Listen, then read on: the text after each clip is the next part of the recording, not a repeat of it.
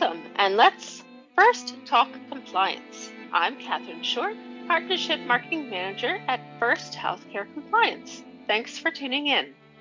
This show is brought to you by First Healthcare Compliance as part of our commitment to provide high-quality, complementary educational resources. We help create confidence among compliance professionals throughout the United States.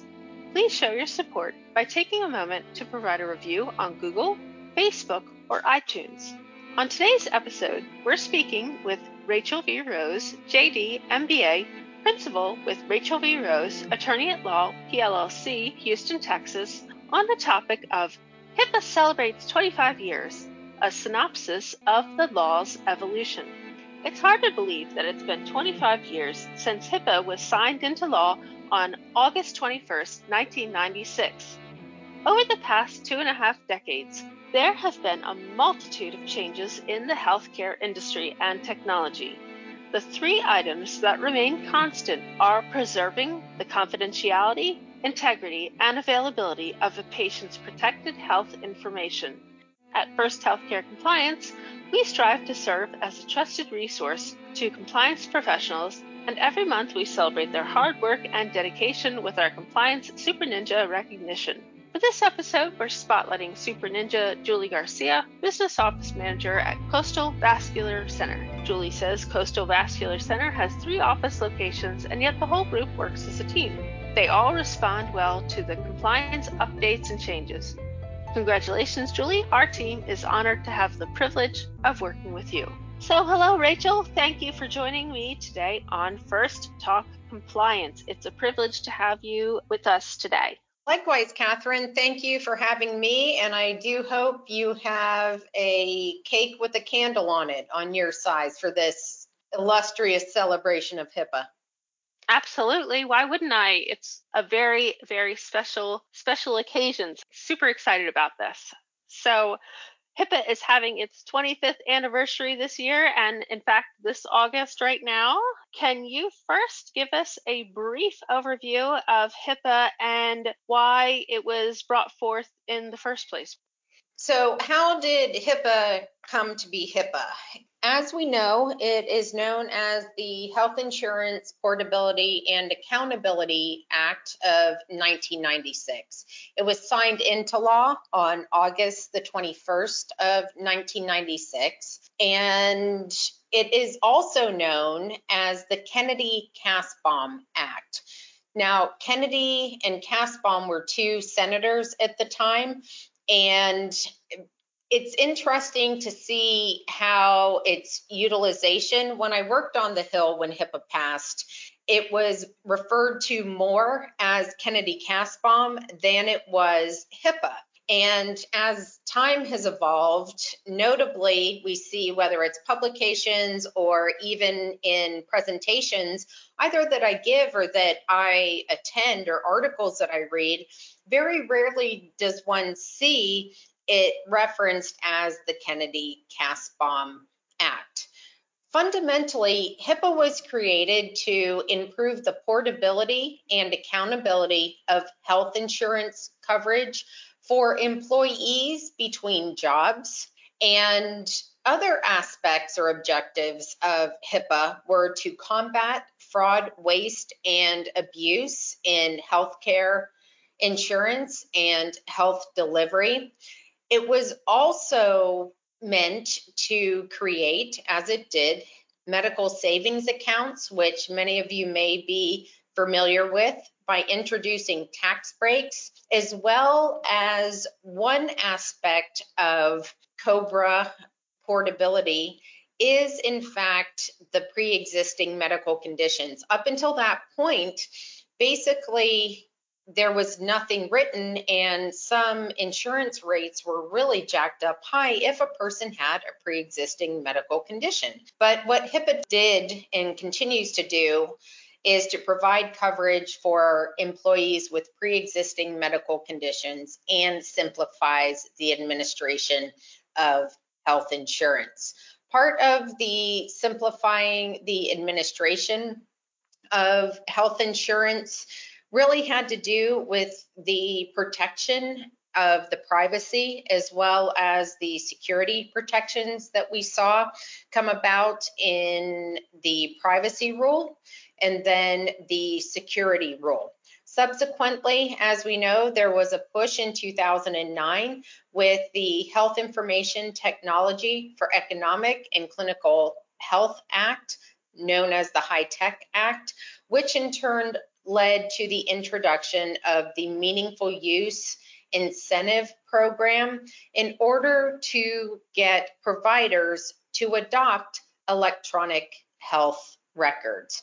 So that if we look at the landscape of HIPAA, that's really why it was passed in 1996. The more prominent areas that are focused on are obviously the protection of protected health information, the portability of health insurance while an employee is between jobs, the advent of not precluding individuals with pre-existing conditions. And one of the caveats there was so long as they had continued health insurance coverage. And that's what HIPAA enabled to happen there. And then finally, we have the medical savings. Can you tell us more about HIPAA's evolution from over the past 25 years and some of the major changes that have happened? Well, some of the major changes include the HITECH Act, which I just mentioned, which really led to the push for the adoption of electronic health records. And one item that is interesting to me, because it was actually 20 years ahead of HIPAA in terms of its timing, is 42 CFR Part 2, and it's typically referred to as Part 2, and it falls under the Substance Abuse and Mental Health Services Administration, which was created in 1976, nearly 20 years before HIPAA.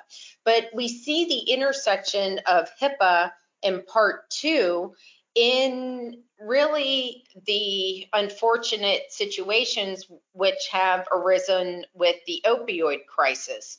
Before the types of information that could be released, as well as some of the abilities to exchange certain information, were not aligned between HIPAA and Part 2. But stemming back to about 2016, there was more of an emphasis between OCR and SAMHSA to coordinate that disclosure of information, with the caveat that everyone would agree that drug, substance abuse treatment, and mental health are particularly sensitive because of the oftentimes the stigma that's attached to that, or how it may affect employment down the line. So there really is I would call a heightened awareness with certain types of medical information. So that's one area. Another area was the passage of the 21st Century Cures Act in December of 2016. And then two final rules came about in May of 2020. One is known as the CMS final rule. The other one is known as the ONC final rule. And what's very important about the ONC final rule is the concept of information blocking. And really, if we look to see how all of these initiatives and laws are dovetailing off of each other, it really brings us to the proposed final rules for the privacy rule, the proposed changes to the privacy rule.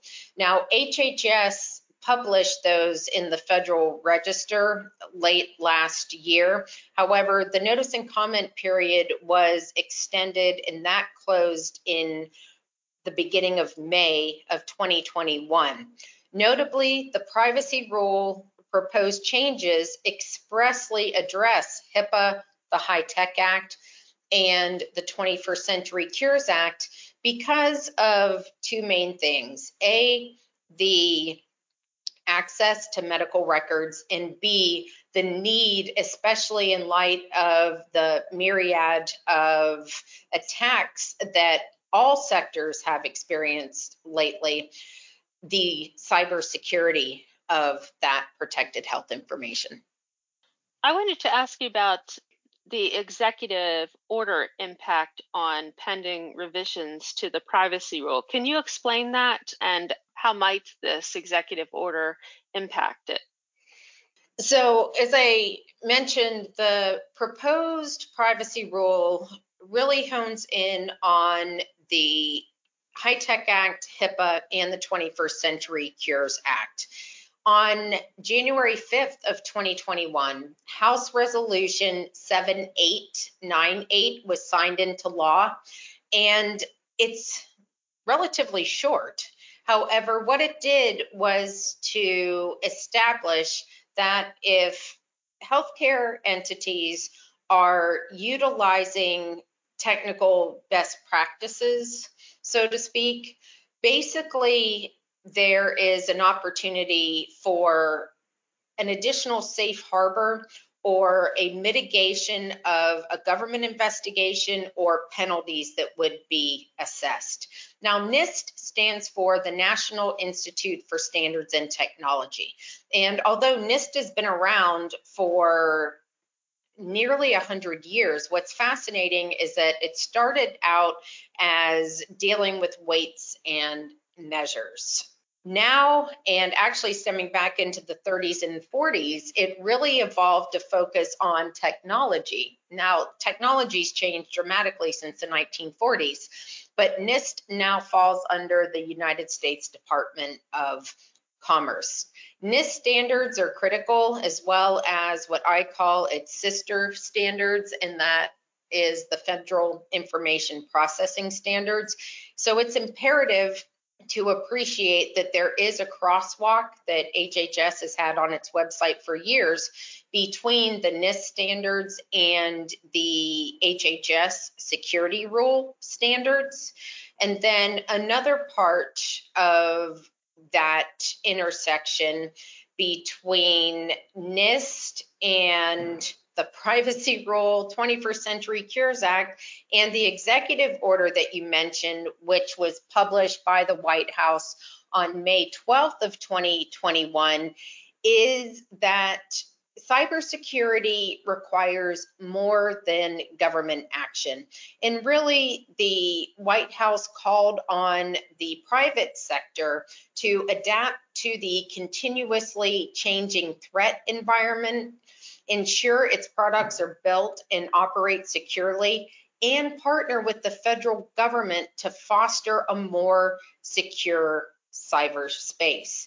Well, one way to do that is, in fact, utilizing the protection and security standards for processing data, which are set forth in those NIST publications.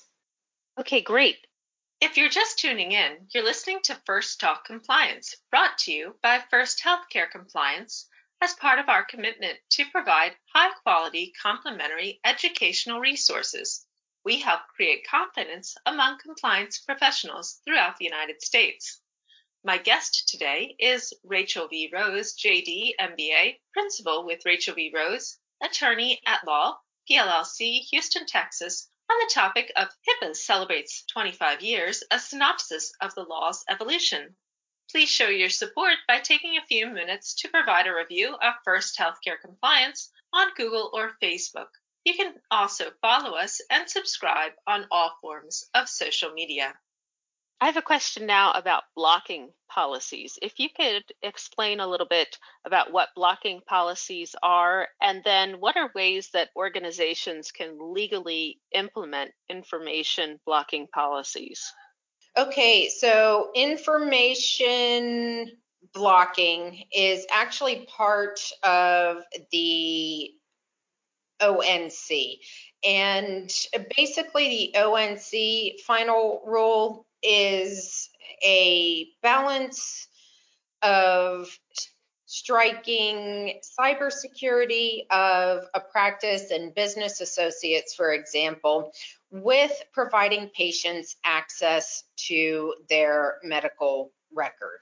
So first, it's important to understand that information blocking is a practice by a health IT developer of certified health IG health information network, health information exchange, or healthcare provider that, except as required by law or specified by the Secretary of Health and Human Services as a reasonable and necessary activity, is likely to interfere with access, exchange, or use of electronic health information.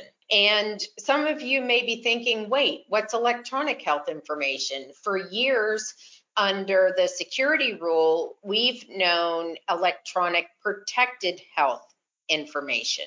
So it's important that EHI is defined as electronic protected health information as defined in 45 CFR 160.103. And for those of you who are not familiar with that particular provision, that's the definition section.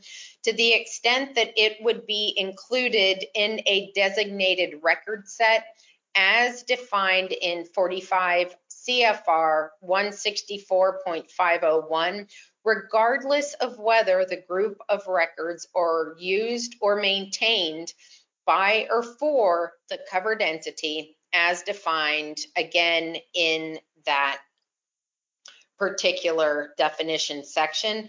But EHI shall not include psychotherapy notes or information compiled in reasonable anticipation of or for use in a civil, criminal, or administrative action or proceeding. So basically, now that we know what information blocking is, it's important that there are three main types of practices that constitute information blocking. One, in general, is practices that restrict, authorize access, exchange, or use under applicable state or federal law. Second, implementing health IT in non-standard ways that are likely to substantially increase complexity or burden of accessing, exchanging, or using EHI. And lastly, implementing health IT in ways that are likely to A, restrict access, exchange, or use of EHI with respect to exporting complete information sets, or in transitioning between health IT systems, or B, lead to fraud, waste, and abuse.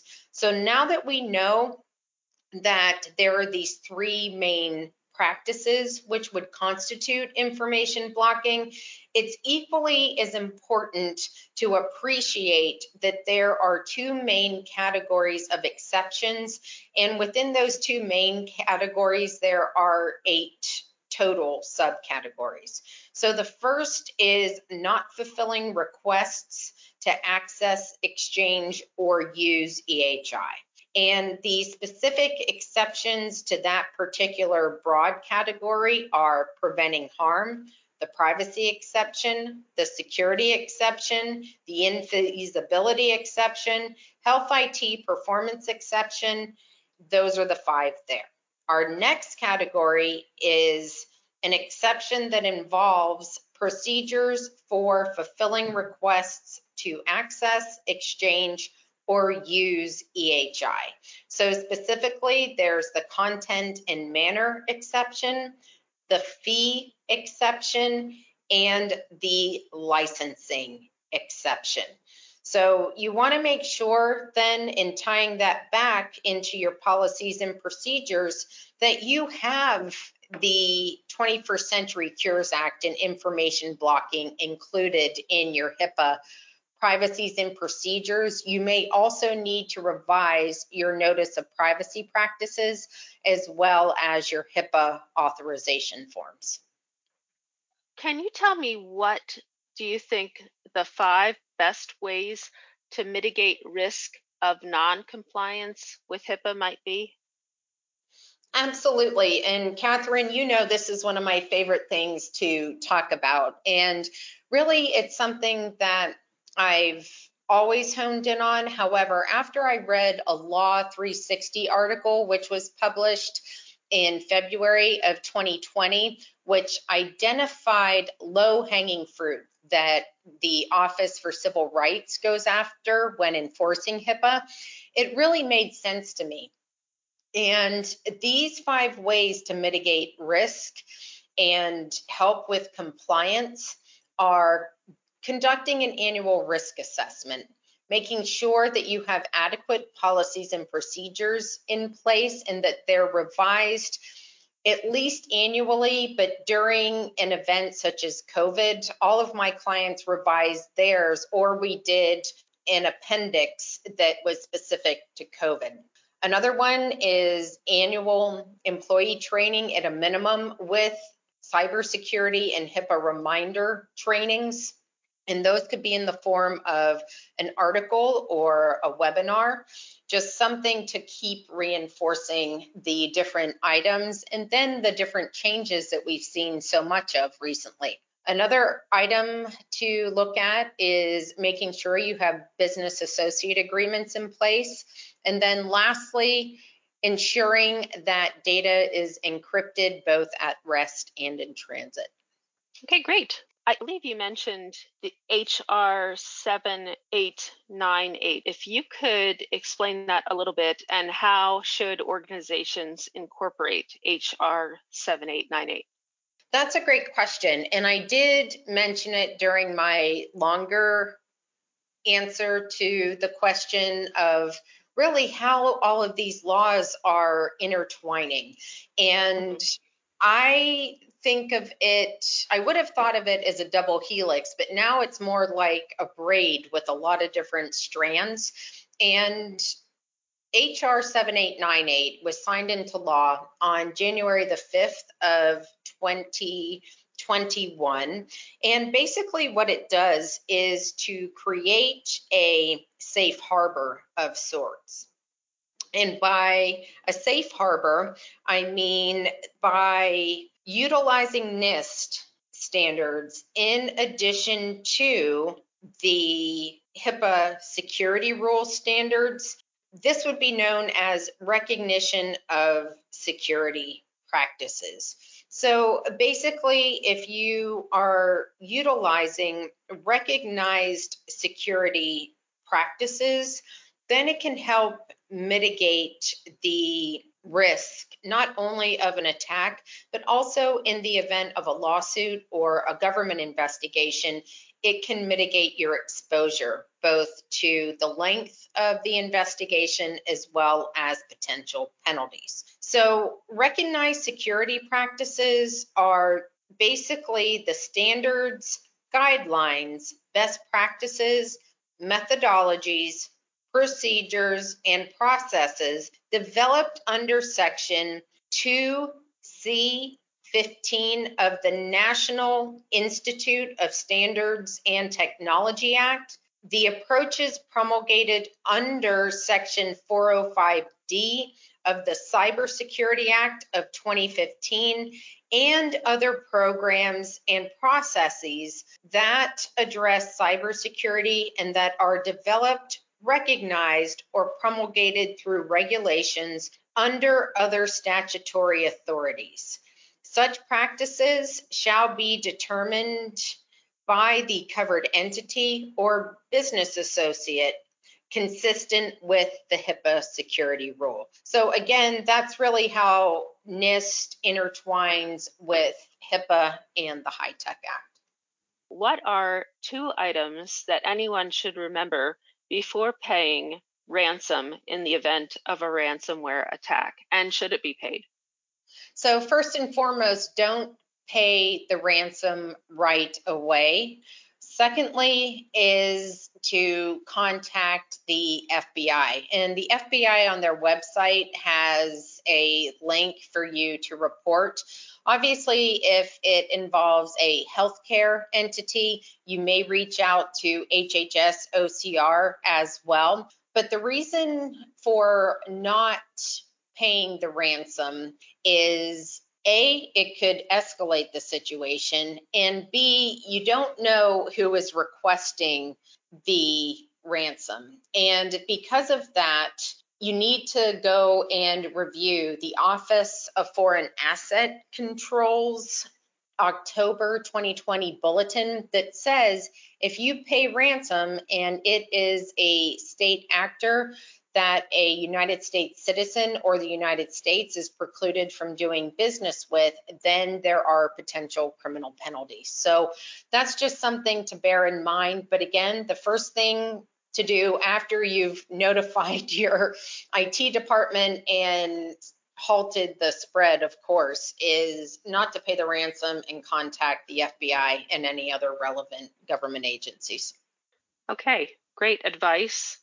I think that's about all the time that we do have. Do you have any more advice before we end our show? Well, because it is HIPAA's 25th anniversary, I think it's very appropriate for everyone to go and get a cupcake and celebrate, Catherine.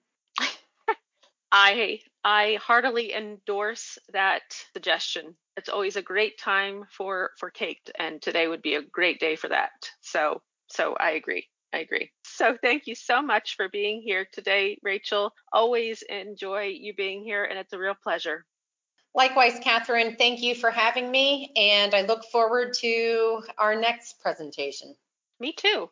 So thank you so much. Thank you. And thanks to our audience for tuning in to First Talk Compliance. You can learn more about our show on the programs page on healthcarenowradio.com and lend your voice to the conversation on Twitter at FirstHCC or hashtag FirstTalkCompliance. You can also email me at catherineshort@firsthcc.com. I'm Catherine Short of First Healthcare Compliance. Remember, compliance is the key to achieving peace of mind.